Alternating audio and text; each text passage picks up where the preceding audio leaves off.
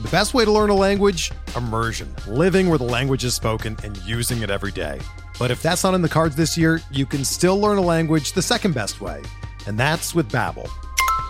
Be a better you in 2024 with Babbel, the science-backed language learning app that actually works. Don't pay hundreds of dollars for private tutors or waste hours on apps that don't really help you speak the language. Babbel's quick 10-minute lessons are handcrafted by over 200 language experts and help you start speaking a new language in as little as 3 weeks.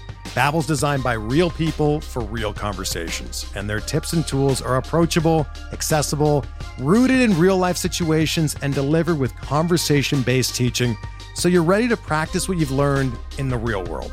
Here's a special limited-time deal for our listeners.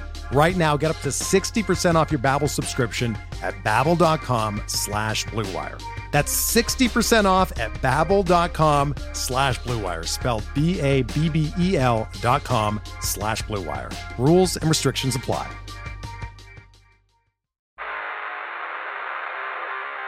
You don't want it, you don't need it, but you're gonna get it anyway. The Kevin Sheehan Show. Here's Kevin. First down at the 34. Williams. No place to go. Redskins say the ball is loose and they got it. Stillwood. Picked up by the Skins. Sean Taylor. We haven't heard a whistle yet, and Sean Taylor is gone for the touchdown. What was that highlight that Kevin brought us in with? It was just Sean Taylor picking up a fumble and returning it for a touchdown. He did it a few times. But that one was in a playoff game. 18 years ago this Sunday in Tampa Bay's Raymond James Stadium, the last time Washington won a playoff game. 18 years ago, January 7th, 2006. Was the last time Washington won a playoff game. It's not the longest playoff game win drought. The Lions own that. They won a playoff game in January of 1992. They beat the Cowboys prior to coming to RFK Stadium for the NFC Championship game. The Lions will have a chance to end the longest playoff drought this coming weekend when they will play a wild card home game in the first round of the playoffs. Miami hasn't won a playoff game since 2001. They'll have a chance to break that skid. And the Raiders haven't won a playoff game since 2003. So there are 3 teams with a longer playoff win drought than Washington, but Washington, along with the Raiders, won't have a chance to end it next weekend. The show today, presented as always by Window Nation. Call them at 866-90-NATION or go to windownation.com for their best deal of the year. Washington won that playoff game, by the way, with 120 total yards of offense. At the time, it was an NFL record for a winning playoff team in terms of the lowest total yardage. Mark Brunell was 7 of 15 for 41 yards in the game. Sean Taylor had that touchdown, which gave Washington a 14-0 lead, and they would go on to win the game 17-10. He also, in that game, if you recall, was kicked out. He was ejected for spitting at Michael Pittman, the Tampa Bay running back. The next week, they were in Seattle, and Washington had a chance in that game. They were up 3-0 in the second quarter, and Carlos Rogers had an interception in his hands with nobody in front of him, and he dropped it. That would have been a 10-0 lead and maybe insurmountable, considering they had knocked Sean Alexander out of the game, the NFL MVP that year, and Washington was really good defensively. But they were hurting offensively by the time they got to that postseason. They lost that game, and Seattle went on to a Super Bowl, not a Super Bowl victory, but a Super Bowl visit where they lost to Ben Roethlisberger and the Pittsburgh Steelers. Starting Monday, it's a new era. It's a new era in Washington football. Josh Harris and ownership will have a chance to put their fingerprints on the football operation, something they really haven't had a chance to do since they took over the team in July. Although, as we talked about yesterday, I think from a quarterback standpoint, Jacoby Brissett should not be the backup to Sam Howell on Sunday. And just moments ago, Ron Rivera, when asked about who the backup quarterback will be, he said, we don't know. And, quote, we'll get all of that set probably later today when we go through the roster, closed quote. I think that this would be the first moment, as I've said a couple of times here over the last week and a half, where if Josh Harris were to get involved and to say, hey, really don't want to see Jacoby Brissett come off the bench and potentially, lead a comeback on Sunday against the Cowboys, Jake Fromm would be a better backup quarterback. I do find it interesting that these things haven't been resolved yet.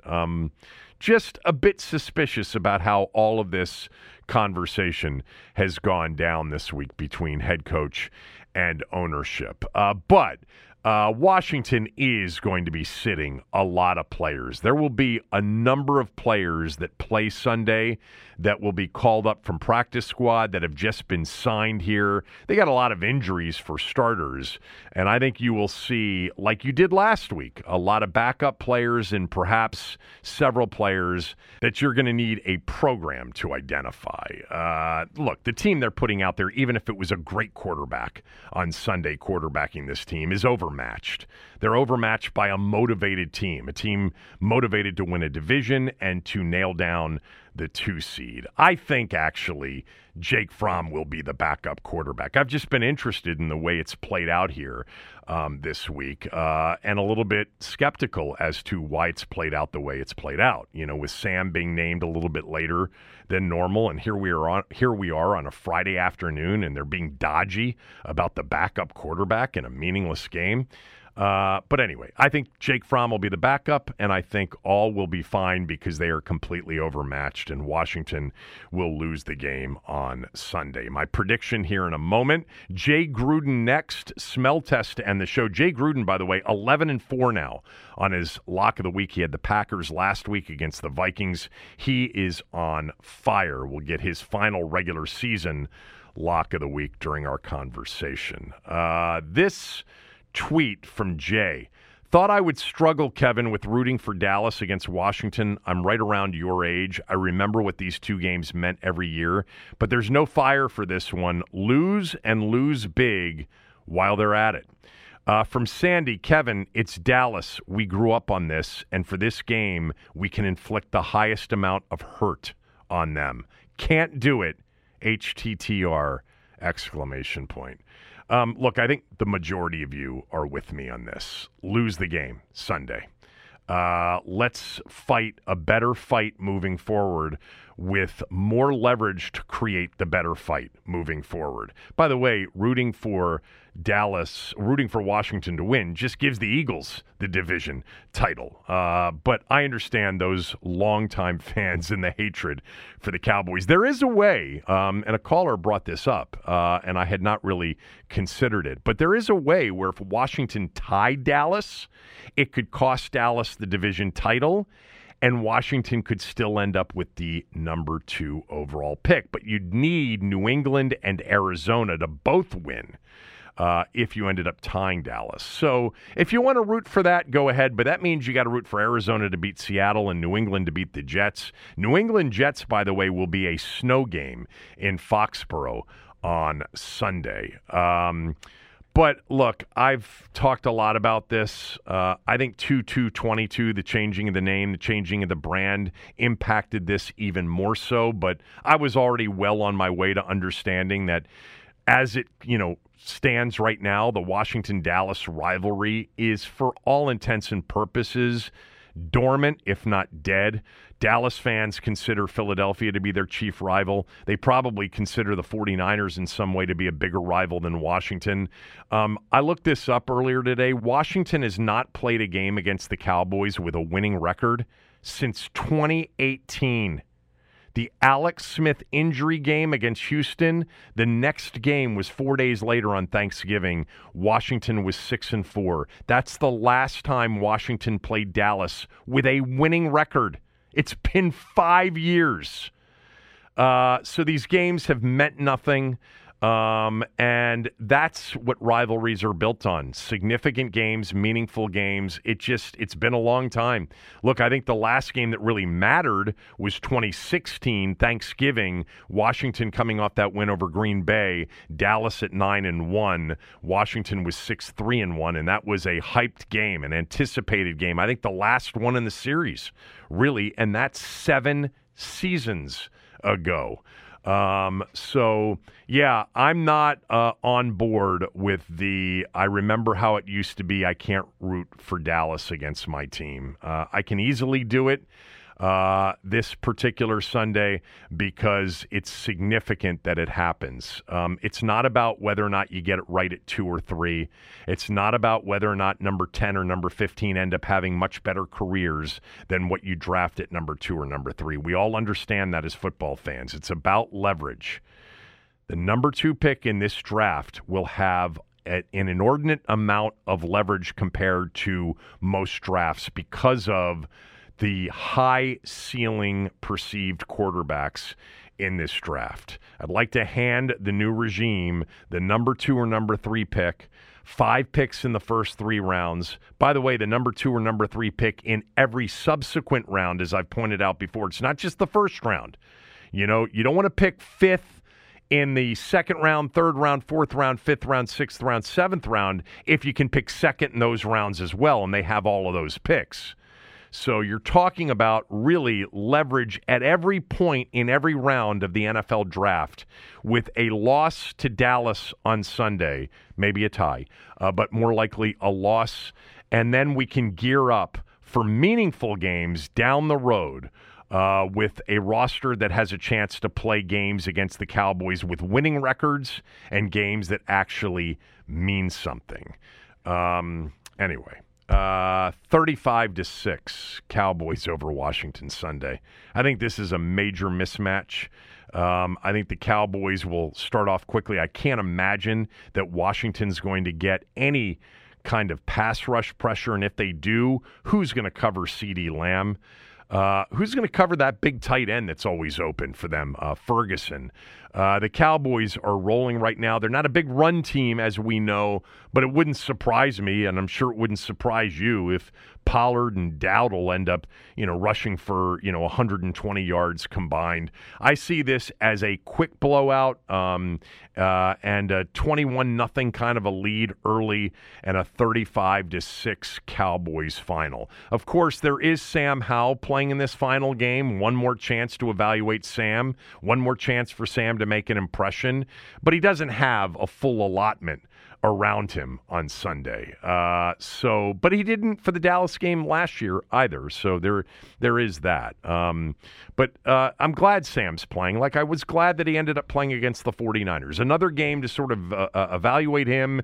And I would hope that the game plan is very similar to the one that Eric Bieniemy had last week, which I thought was much more protective, much smarter, and gave Sam a chance to get some confidence and thrive a little bit more than he had been. This final NFL weekend, this is, you got tomorrow, Texans-Colts tomorrow night for a playoff spot. The Steelers can force the Bills to win the game or miss the playoffs on Sunday night if they beat the Ravens tomorrow. And then on Sunday, Jags at Titans, Bucks at Panthers for division wins, and then the Packers play the Bears in a win and get in situation. Remember, they were in that position last year against the Lions, and the Lions beat them with nothing to play for, and the Bears are playing awfully well. That Sunday night game is one to really look forward to. The Bills have been rolling, obviously. The Dolphins are banged up a little bit, but the Bills have won 4 in a row, 5 out of the last 6. The only loss coming in that Thanksgiving weekend game in overtime to the Eagles, 37-34.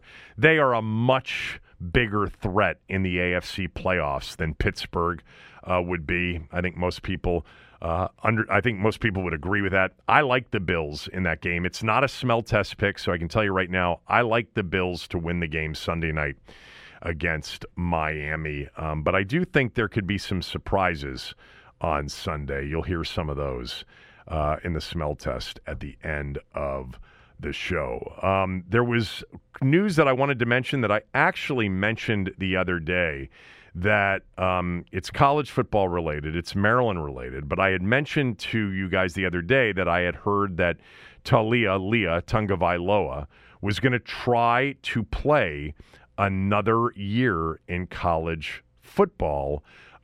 If he gets a waiver from the NCAA, he's got to apply for it and get it. And if he does, he's going to transfer and play a sixth season somewhere else. Well, it was announced today that he's entered the transfer portal. And now he waits to see if he gets the waiver to be able to play a sixth year. And there is a lot of discussion that he'd want to play somewhere in South Florida where the family would be close to brother Tua.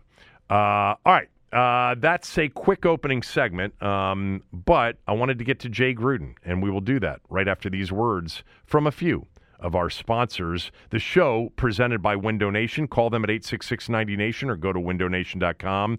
Mention my name, you get a free estimate, and you'll get access to their deal right now, which is 50% off all window styles and 0% interest for 5 years. 866-90-NATION or windownation.com. Jay Gruden next. We're driven by the search for better. But when it comes to hiring, the best way to search for a candidate isn't to search at all. Don't search, match with Indeed. Indeed is your matching and hiring platform with over 350 million global monthly visitors, according to Indeed data, and a matching engine that helps you find quality candidates fast. Ditch the busy work. Use Indeed for scheduling, screening, and messaging so you can connect with candidates faster. Leveraging over 140 million qualifications and preferences every day, Indeed's matching engine is constantly learning from your preferences, so the more you use Indeed, the better it gets. Join more than 3.5 million businesses worldwide that use Indeed to hire great talent fast. And listeners of this show will get a $75 sponsored job credit to get your jobs more visibility at Indeed.com/Blue Wire. Just go to Indeed.com/Blue Wire right now and support our show by saying that you heard about Indeed on this podcast. That's Indeed.com/Blue Wire. Terms and conditions apply. Need to hire? You need Indeed. When you need mealtime inspiration, it's worth shopping Kroger, where you'll find over 30,000 mouth-watering choices that excite your inner foodie. And no matter what tasty choice you make, you'll enjoy our everyday low prices, plus extra ways to save, like digital coupons worth over $600 each week. You can also save up to $1 off per gallon at the pump with fuel points. More savings and more inspiring flavors make shopping Kroger worth it every time. Kroger, fresh for everyone. Fuel restrictions apply. Jay Gruden is with us, as he is every Friday during football season. Jay is 11-4 against the number with his NFL Lock of the Week. That's ridiculous. Stay tuned for this week's pick. He's on fire, as are the Surfside fajita boxes. They are so good. Fajita chicken, steak, veggies, all the fixings in a convenient grab-and-go box. Your favorite spot for tacos in D.C. makes it easier than ever to feed your family and to feed them fast. It's all convenient in a box. I've gotten it multiple times myself. The fajita chicken, steak, veggies, incredible flavor, so convenient and easy to put together. You can hop online and order in advance to pick up or order for delivery. You can learn more about Surfside's fajita boxes at surfsidedc.com. We will wait on your lock of the week. We'll get to that. A lot of people probably listening don't want me to bury the lead, but we've got a lot of football to talk about. But I will ask you, without you disclosing what your lock of the week is right here, how good do you feel about it? It's going to be a difficult week just because, you got your games that mean a lot, then you have your games that don't mean a lot. You have some teams that have to play for something, some teams that don't. But sometimes you don't you don't bet against the teams that aren't playing for anything because they still have players that are going to play hard, if that makes sense. You got to be careful. It's a tough week. It makes a lot of sense. In fact, I did talked about this yesterday, that over many years, if you play these games where one team has to win against one team that doesn't, and you take the points and play the team that doesn't have anything to play for, it works out much more than you would think. It works out. Like just in looking at a couple of the games, like Jacksonville's got to win. They're only a 3.5-point favorite right now at Tennessee. The Bucs are only 4.5-point favorites at Carolina. The Packers are only 3-point favorites at home against the Bears. Like, there's just a lot of people out there that are going to assume the team that has to win will win and win big. But you're right. A lot of these teams play hard. You know, we've seen that here down the stretch of the season, Jay. The Giants, the Cardinals, the Patriots. A lot of teams that are completely out of it are playing some of their best football of the year. Yeah, the Bears might be the hottest team in the NFL. Yeah, I mean, they've won something like 4 out of the last 5, something like that. Yeah, with a close loss to the Browns, a game they should have won. Exactly right. So, anyway, all right, we'll talk about the rest of the card when we get to it, and we'll get to your lock of the week coming up. So, on Washington, this, clearly appears to be the end of the Ron Rivera era.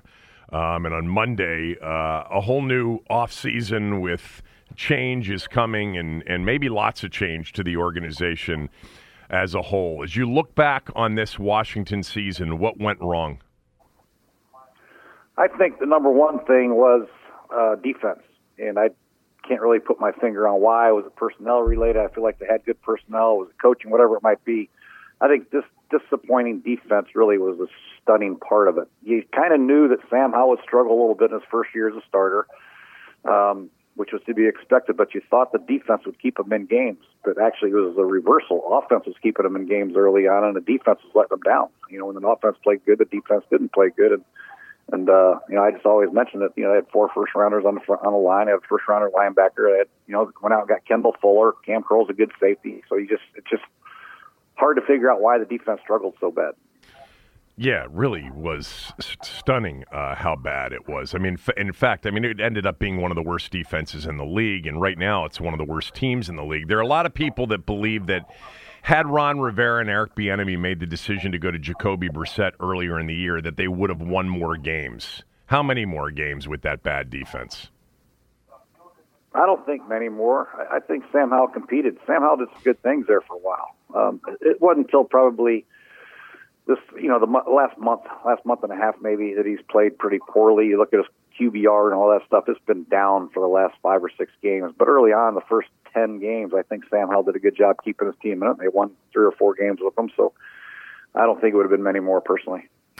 Maybe you have a bias on this question, but if you were an owner and or general manager and you were in the market for a head coach, I know you haven't because you told me before it's not like you're very familiar with a lot of the candidates other than Ben Johnson, but what type of head coach would you look for? That's a great question. It's hard to say. Do you want to get an offensive-minded guy for, who's your quarterback going to go out and draft? If you're going to draft a quarterback, I would recommend an offensive-minded guy that knows how to work with quarterbacks. It doesn't have to be one of these young up-and-comers. It might be a more established guy that's been in the league for a while that can really knows how to coach a football team, not just a young guy who's never been a head coach before. Everybody's, high on Ben Johnson, and deservedly so. I think the kid at Houston probably should get some looks because he's done a great job with C.J. Stroud. But, get a veteran guy that knows how to work with quarterbacks and knows how to put a staff together, and a veteran coach, I think, would be good for a rookie quarterback or Sam Howell moving forward. What else are you looking for? An offensive guy, if you're going to draft a quarterback, if you're going to have a young quarterback, et cetera. But what are you looking for in the person? A strong-minded guy, because it's a tough market in Washington, and you have to have the mental toughness to understand that when things don't go well, it's going to be, a thunderstorm on top of your head. You got to be able to have a very strong umbrella and take it and move forward and continue to work hard. I think the most important thing moving forward for Washington is you get your coach in place, but you got to have a GM too that really works hard and is very established, knowing how to pick players. And that's the most important thing. Is the head coach going to have total control? Do you want that as an owner? Do you want your head coach to have that much on his plate? And some coaches will demand that. if they want to go out and get a good coach like Ben Johnson, he might want to say, hey, I need total control. And is he experienced enough to do that? Or do you go out and get another coach that and an established GM possibly to work together? So I think everybody puts this onus on the head coach, but you got to be able to have a guy that knows how to pick players. I think that's equally as important as the head coach. You just reminded me of something. Was Kyle Smith a good evaluator of talent?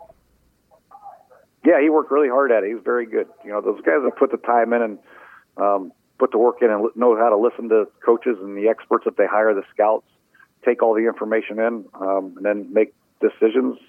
He's good at that. You just said something that I want to come back to because we were actually talking about it yesterday. And the reason we were talking about it is we played this clip with Dan Campbell and a sports talk radio host in Detroit, where the sports talk radio host thought that they shouldn't have gone for 2 after the penalty was called from the 7-yard line. First of all, do you have an opinion about what happened at the end of that Detroit-Dallas game? Yeah, I agree with the deal to go for 2 initially to try to get the win on the road and all that stuff. That was a good call, but once they got the penalty, I thought he should have kicked it. That's just me. I think 7-yard line, 4th and goal to 7, or a 2-point play from the 7 is not an easy task. It's not easy because you're facing multiple defenses that could happen. A drop 8, cover 2, an all-out blitz. There's a lot of things that can happen. They can double your 2 best guys and play man-to-man, and there's just so many things that can happen from the 8. You're one-dimensional also. There's no threat of a run at all. You have a quarterback that's not very mobile that can extend the play that is very necessary from that part of the field, especially if they drop 8. You got to be able to extend the play and have your quarterback move around, and that's not Jared's MO. He's more of a rhythm thrower, and there's not a lot of rhythm throws that are available at the 8-yard line going in with one play. So I think they should have kicked it from there personally because it's a tough call for Ben Johnson to make.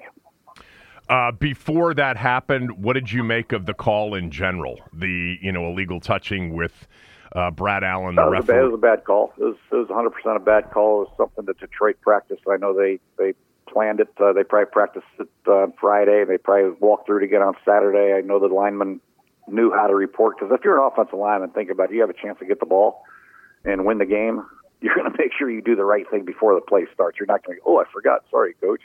No, they're going to report. They just messed it up. The referees messed it up. There's no ifs, ands, and buts about it. You didn't give any sort of credit to, not credit, but give any sort of deflection of blame from the referee, because Detroit tried to kind of sleight of hand it with number 70 Skipper over there at the same time, who had reported as ineligible. You had multiple guys that looked like they were trying to confuse Dallas a little bit, but they ended up maybe confusing the referee. Yeah, that could be some part of it, but the referee's got to pay attention. I mean, it's a critical part of the game. It's the last play of the game almost, and it's a 2-point play, so pay attention. They send 6 guys over there. You got to listen to what is being told to you, and you got to adjust your call and understand who's eligible and who's not eligible. It's not that hard. I mean, it's one guy saying he's eligible and one guy saying he's not eligible, or not. He's not saying anything. They're just over there. You got to pay attention. During your tenure, did we ever throw to a tackle eligible? I don't know. I know we did in Tampa. We threw to Sapp a couple times when he reported eligible. We had a play dialed up for Trent Williams a couple times, but never got it off the script. So no, I don't think we did. Not that I can recall. By the way, you're right. I mean, whether it's analytics or just common sense, it would appear that Campbell just was so emotional off of the call. He was just like, "Fuck it, we're going for it anyway." From the 7-yard line. Yeah, I think that's even more reason to kick it, just to get your team back. Let's get under control here. It's a panic. Everybody's yelling at the referees. Hey, I reported. No, you didn't. And they're all going crazy. Let's kick it, going to overtime, regroup, and let's kick their ass in overtime. That's what I believe he should have done. I mean, Dan's done a great job. Obviously, he's made some decisions like that all year that have not only worked but not worked, but his team has responded in a big way if you look at their record. So the reason I brought that up about the back and forth between this sports talk radio host in Detroit and Dan Campbell is because you said this is a really tough market. And you've said that, Mike Shanahan has said that, Ron Rivera has said that, and I and others in the market have pushed back at times, just saying it's really not a tough sports town, D.C. What made it tough to you, for you? Well, It is a tough market. It's one of the most looked at to what was anyway when the Redskins were around. You know, it's the Redskins and Cowboys, one of the top markets in the National Football League, and everybody's got an opinion. And there's, you know, every team. You're right. Every team is tough when you don't win. It just seems like Washington is a little bit more involved. Their fan base and the media base is a little bit more involved in other markets. That's all. I would argue with you that Philly and New York and places like that. I mean, in Philly right now, after getting to the Super Bowl, they're screaming for people's heads on sports talk radio, and fans are every day. There are teams that are probably a little bit more involved. I think Philly is one of them for sure. Philly's one of the tougher ones. The Giants, the Jets are always a tough one. But, you know, those are the big city markets, just like Washington. Yeah. I think the thing that I would definitely agree with you on is that the football team, the Redskins, the football team, the Commanders, are the number one entity in town by far. So they get the most attention, whereas in some other much bigger, more passionate sports towns, there are a lot of teams that get a lot of the attention, where this town is sort of dominated by one team more than any other. I don't know if you heard Ron Rivera's comments the other day about quarterback, but he said that if Alex Smith hadn't gotten hurt, in the midst of saying quarterback's the most important thing, obviously, he said if Alex Smith hadn't gotten hurt, he would have never gotten the job here because you guys had it going. Did you hear that, and what's your reaction to it?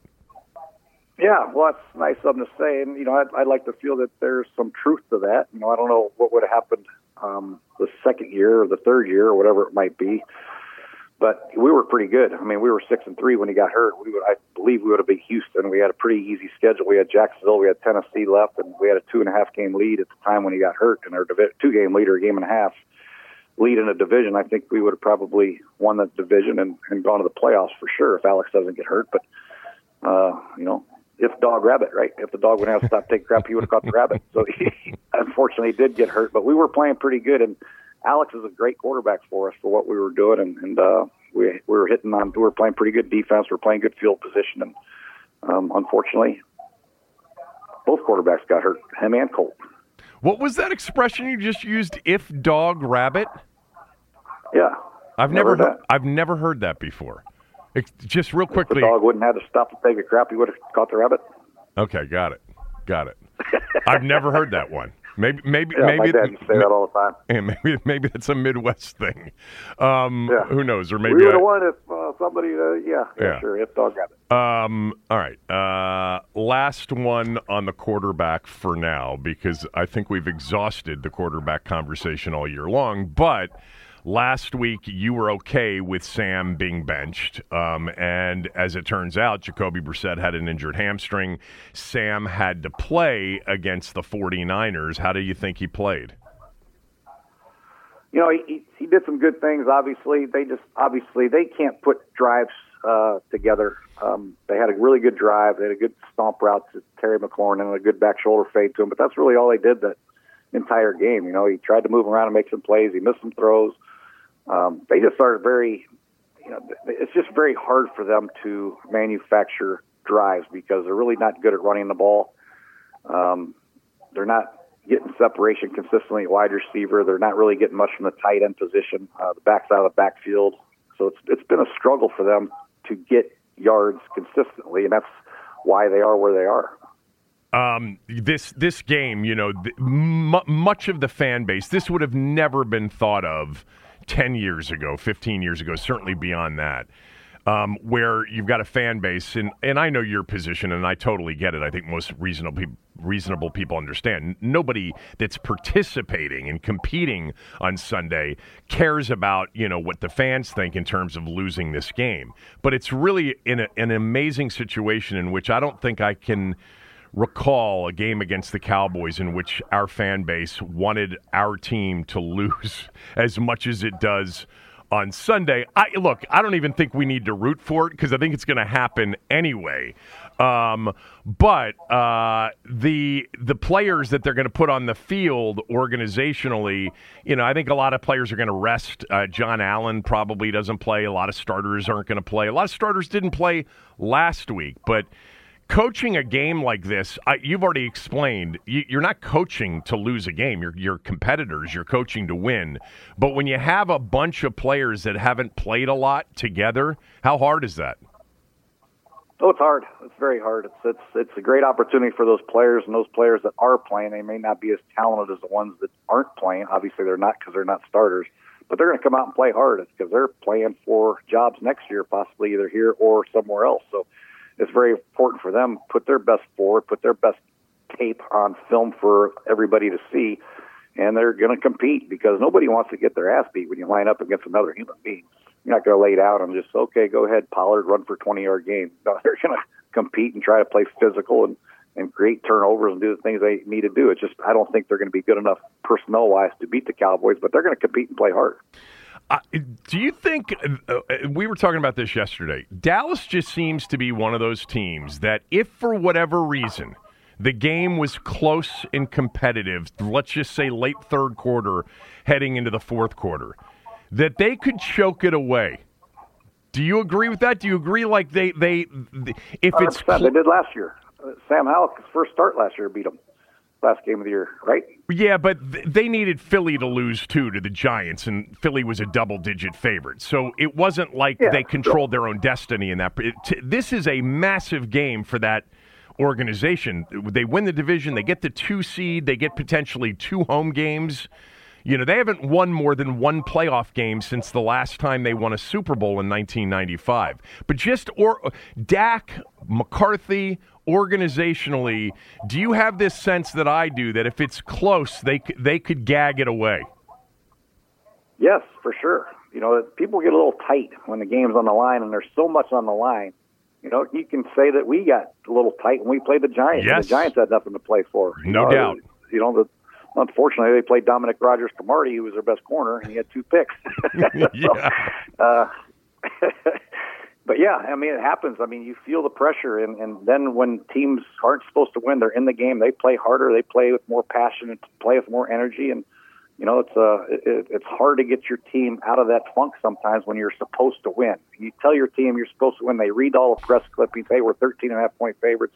We're going to blow this team out. And then all of a sudden, the fourth quarter, it's tied or you're down 3. Then panic sets in, and bad things happen. And it could happen this week. Let's go back to that game, actually, now that you bring it up, because I actually compared it to the exact same game yesterday in talking about how the Cowboys might feel.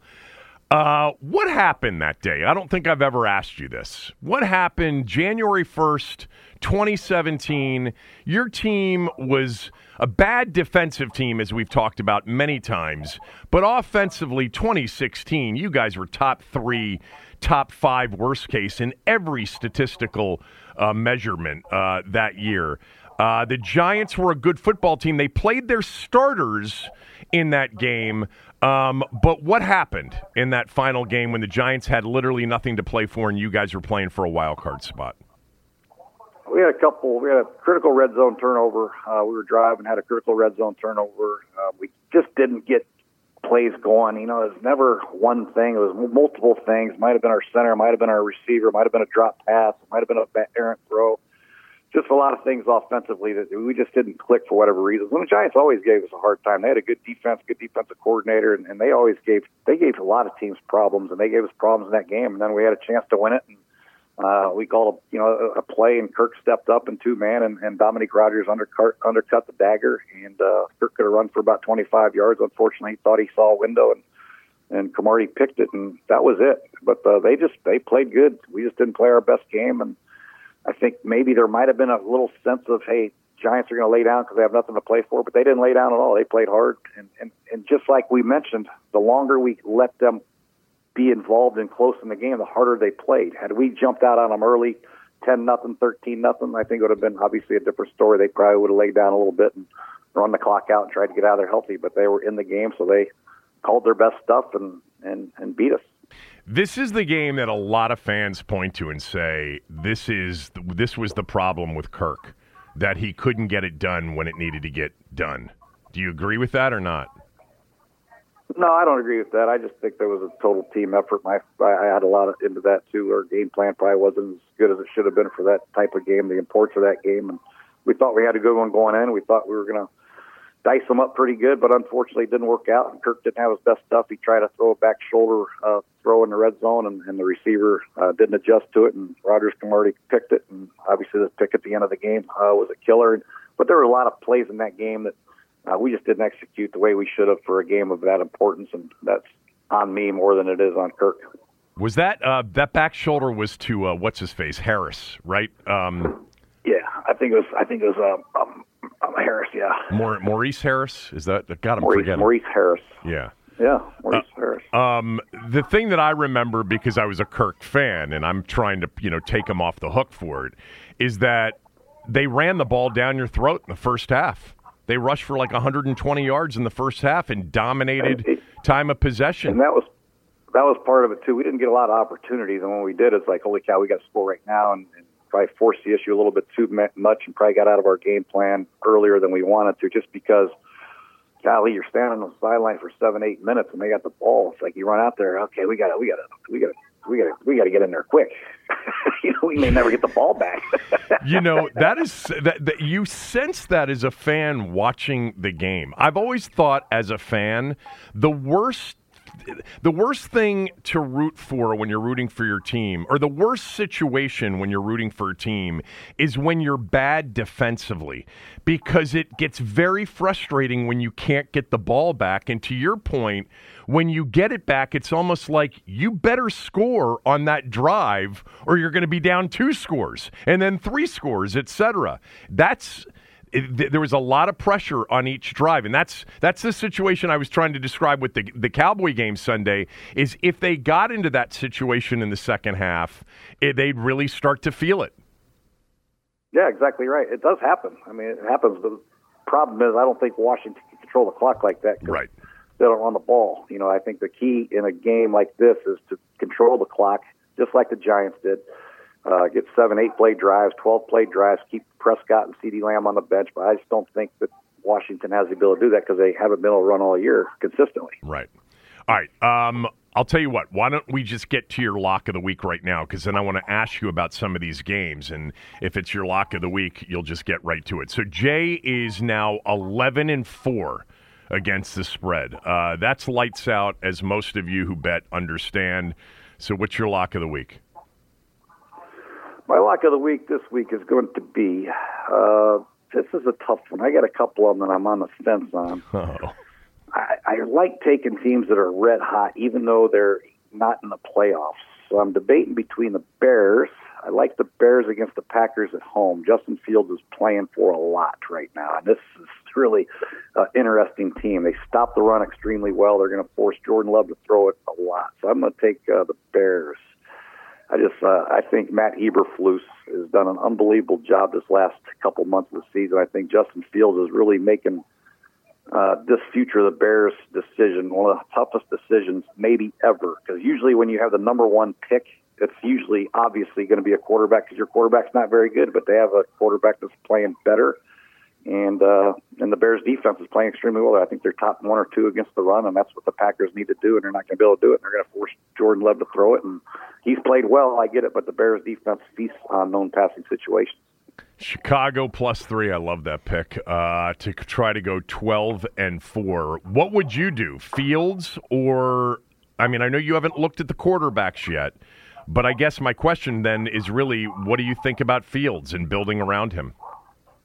Well, first of all, they got to decide what they're going to do with Eberflus. Are they going to keep him, which I imagine they would keep him the way he's performed in the last month and a half. Like I said, I think one of the better coaching jobs in the NFL the last 2 months. So, and then you just have to – I know the fans, I think, are leaning towards wanting to keep Fields now, and I know the players want to keep Fields, but you just got to really do your work on this Caleb Williams and Drake May because if they and the Heisman Trophy winner. So, if you feel like you can upgrade the position, you always have to upgrade that position if you feel like it's an upgrade. And you're not in the feelings business. You got to do your work very much so. And you got to get to know Caleb. You got to get to know Drake May. And if you feel like they're better moving forward, then you got to go with them. But if you feel like Justin Fields is your guy, he's young, he's talented, you can draft around him. You can trade for draft capital. They have a lot of great options. But I personally would probably just right now what I've seen, I'd probably take Caleb just because of his ability, his arm talent. It works well in Chicago. It works well in wind. It works well in snow. His ability to make plays off schedule is obviously second to none. So that's where I would lean right now, but I'd have to get to know the kid and see what his mental makeup is before I made a decision like that. It really is one of the more interesting decisions, and I don't think there's an easy answer to it. I mean, I've heard the people say, well, wait a minute, Justin Fields has had enough time. You've seen who he is. I don't know if that's true, and if we've seen who he is, maybe it's about the last 5 or 6 weeks. I think it's a really interesting decision. All right, let's get your quick thoughts on the biggest games of the weekend. We'll start Saturday night, Houston and Indy for a playoff spot in Indy. Who do you like? It's a great game. I'm got to check the injury report because I know Tunsil's on it, and I think Robert Woods is on it. Noah Brown, I think, is on it. I got to see if those guys are playing. So if they're all playing, I know they're without Tank Dell, but I'm taking Houston just because Jonathan Taylor has to run the ball effectively for Indianapolis to have a chance, and he probably will. But Houston's got an excellent run defense. I think they're only averaging giving up 3.3 yards per carry, and to make Gardner Minshew one-dimensional, I think would be the key in this game. But if Jonathan Taylor gets going, then obviously Indy will have a great chance. But I'm taking Houston. I just like the way C.J. Stroud plays. I think D'Amico Ryans. I think the winner of this game, the coach is going to get Coach of the Year, him or Stefanski. So I think both coaches done an outstanding job, but I just like Houston's team a little bit better. Wait, you think? I think Stefanski's got it wrapped up. I don't know. I mean, he's obviously done a great job. I mean, Flacco and a great defense, but these two guys picked in the top 5. I mean, Indianapolis, their top pick got hurt. They're doing it with Gardner Minshew, and Houston is number 2 pick, and they have a chance to win the division.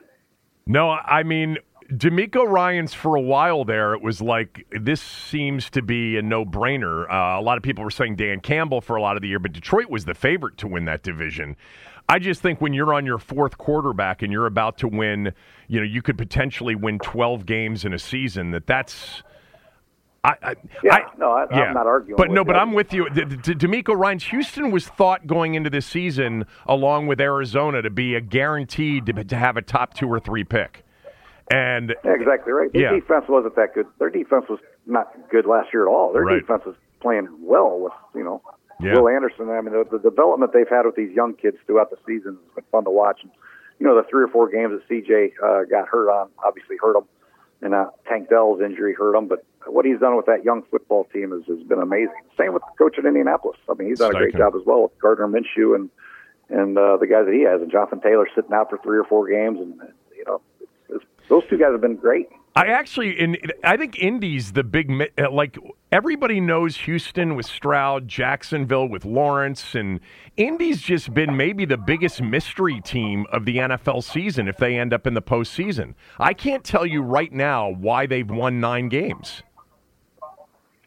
I can't either.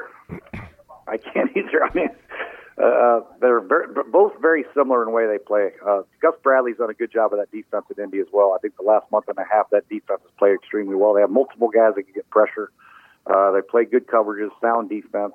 D'Amico Ryan, same thing. He brought a mentality with them from San Francisco, tough physical mentality on defense.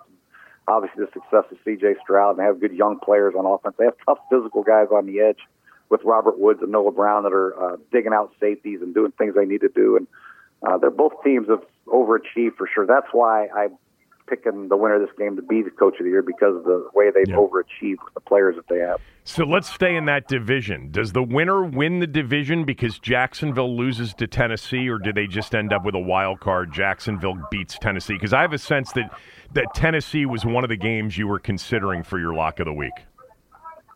No, it wasn't. I think it's going to be a great game, though. I think Mike Vrabel's going to get that team ready to go. He's going to bring out his best pep talks. He's going to get that team ready. It's a division rival, of course, and Vrabel is a very highly competitive guy. In the Jaguars, I throw out the Carolina game because Carolina is awful. The other team I was leaning towards was Tampa Bay, because I watched Carolina firsthand. I watched every play of that Jacksonville game. They're a bad football team. I mean, their offense is absolutely horrific. They don't do anything well. They can't run the ball and they can't throw it. And defensively, they miss tackles. They're just not good. So that was the other tough one. But Tennessee, I think, will give Jacksonville all they want, because those games before that Carolina game, Jacksonville really struggled on both sides of the ball, moving the ball, running the ball, tackling. Defense was poor. I just think Tennessee's a dangerous team right now for Jacksonville at this time at Tennessee. It's funny about the Panthers because I had this conversation with Scott Van Pelt on my radio show yesterday, and we were discussing who's the worst team in the league, and I said you could make the case it's Washington right now, and he said no, it's Carolina. But Carolina, before last week, they had covered 3 out of 4 games because I had them a couple of times, and they rolled up like 400 yards and barely lost to the Packers 2 weeks ago. I know they were awful last week against Jacksonville, and Bryce Young's had a struggle all season long. All right, back to the games that matter. Do you think Tampa Bay gets it done in the NFC South? Yes, it sounds like at Carolina. Yeah, I do. I think they get it done. Baker had a rough game last week, and I think he bounces back in a big way. New Orleans has a pretty good defense. They've always had a good defense, and they've always played well against Mike Evans for whatever reason, and I think they bounce back in a big way against Carolina. Bears, you've got them in your lock of the week, but do they win the game outright plus the 3? I think they do. I just like the way they're playing. I think they're playing a lot of confidence right now. I know they don't have anything to play for moving forward, but a lot of players do. Like Justin Fields, he's got a lot to prove, and he's playing extremely well at a high level. And we all know that the Packers' defense has struggled mightily, both against the run and the pass. And Chicago is multidimensional. Fields can run it. They can run the ball, and obviously he's throwing the ball well to DJ Moore and the rest of the guys. That'd be 2 straight years Matt LaFleur in the final game of the season at home for a playoff berth against a team that's got nothing to play for, not getting it done if it happens. All right, let's go to the game of the week, the final game of the regular season, Miami and Buffalo. If Pittsburgh beats Baltimore tomorrow, and Baltimore's resting their starters, then Buffalo, it's a win or go home situation. They win the division. They're in as the 2 seed, but if they lose, they're out altogether. So tell me how you size this game up. This is going to be a good one. I just think that without Chubb on defense, and I don't know if Waddle's going to play yet or not, I just think Buffalo right now is a better team. But it's going to be a good game. Obviously, it's at Miami, and it's going to be a great day. It's going to be sunshiny. It's going to be. I've never heard of a team. You win, you're the 2 seed. You lose, you're out. That is crazy to me. But it's going to be a heck of a game. But I'm taking Buffalo. 1979, Jay, season finale. Washington at Dallas. Washington had to win to be the 1 seed, and a loss put them out. They were up 13 with 2 minutes to go and lost to Roger Staubach in the final 2 minutes, and the season was over. They were 2 minutes away from the number 1 seed and the favorite to go to the Super Bowl, and instead they were out. It was the biggest gut punch loss for me as a fan of the team ever. The Buffalo situation is interesting. What the hell was Chubb doing in the game at the end of that game? Why was Tua in the game as long as he was in the game?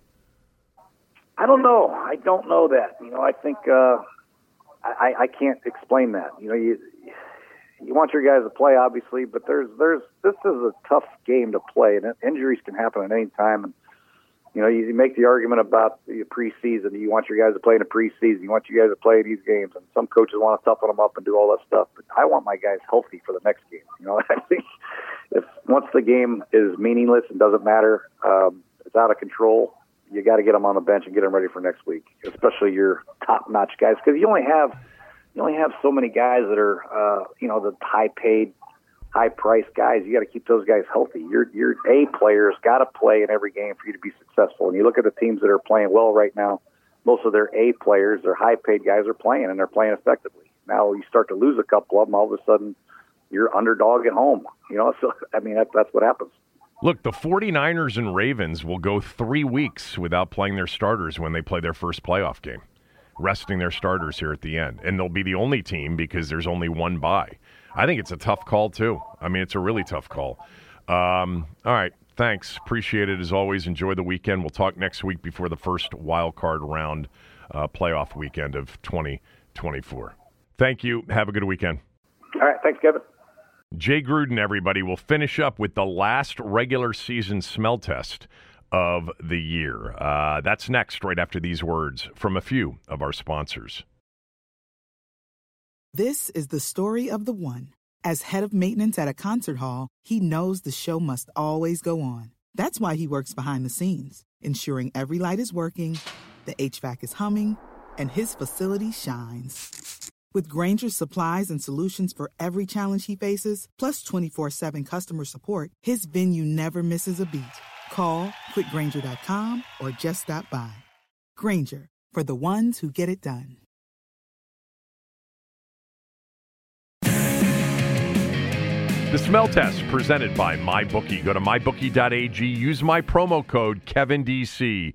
You'll get a cash bonus on your initial deposit. They've got all of the NFL final regular season week lines and totals up with plenty of prop bet opportunities as well. Washington right now a 13-point dog at MyBookie in their season finale against the Cowboys. The total at 47. MyBookie is a great first place to wager, and it's a great backup spot to wager if you've already got a spot. The point spreads and the money lines and the totals are all fair, and the pricing is fair. Some of you are overpaying on losses. You won't do that at MyBookie. Use my promo code KevinDC.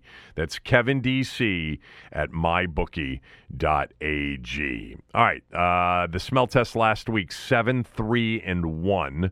7-2-1 on the weekend. Had that Thursday game with NC State in the bowl game they were in. This is always a hard weekend to bet. I typically look for the teams that don't have anything to play for, getting short numbers against the teams that do have something to play for. It's always been a decent strategy in the final week of the season. Tampa Bay is a 4.5-point favorite against Carolina. Tampa's got to win the game to clinch the NFC South. Carolina, of course, playing for nothing. Look, I've had Carolina 4 times in the last 5 weeks, and I'm 3-1 on the Panthers. Not last week, I understand. That was not even close against Jacksonville, but I'm going to take Carolina one more time plus the 4.5. The public bettor is all over Tampa, laying what they appear to be a short number against a bad team in a game that Tampa has to win. Jacksonville's a 3.5-point spot over Tennessee and Nashville. Jacksonville's got to win that game. Tennessee's got nothing to play for. That, too, is being perceived as a very short line by the public. There's a lot of sharp money on Tennessee as well. Jacksonville's banged up. Tennessee, with Vrabel, will come out and play hard in this season finale. I like the Titans plus the 3.5. And then finally, the Packers just have to win to get in like they did last year against Detroit. They're laying 3 at Lambeau against the Bears. I'll take the Bears plus the 3. Boy, they've been playing really good football, as Jay Gruden just discussed. That's his lock of the week. I have it in my smell test as well.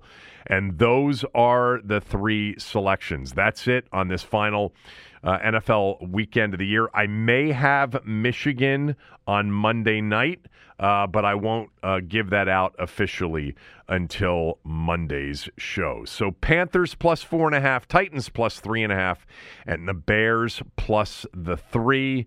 There you go. That is the smell test for week 18. All right, we are done for the day. Back on Monday. Should be a busy day for this franchise, for this fan base. We'll also have a lot of football from the weekend to talk about as well. Back on Monday. Enjoy the weekend. Everyone is talking about magnesium. It's all you hear about. But why? What do we know about magnesium? Well, magnesium is the number 1 mineral that 75% of Americans are deficient in. If you are a woman over 35, magnesium will help you rediscover balance, energy, and vitality. Magnesium supports more than 300 enzymatic reactions in your body, including those involved in hormonal balance. From functional medicine doctors to mental well-being and female hormone experts, we all know that magnesium is the one mineral to improve all aspects of well-being and health. But which one? Magnesium Breakthrough from Bioptimizers, the trusted choice recommended by leading experts with 7 best-absorbed forms of magnesium to ensure your body receives the support it needs for overall well-being. Go to bioptimizers.com/balance today and use code BALANCE10 for 10% off. Support your journey to wellness at bioptimizers.com/balance. Magnesium Breakthrough from Bioptimizers, your foundation to optimal health and vitality.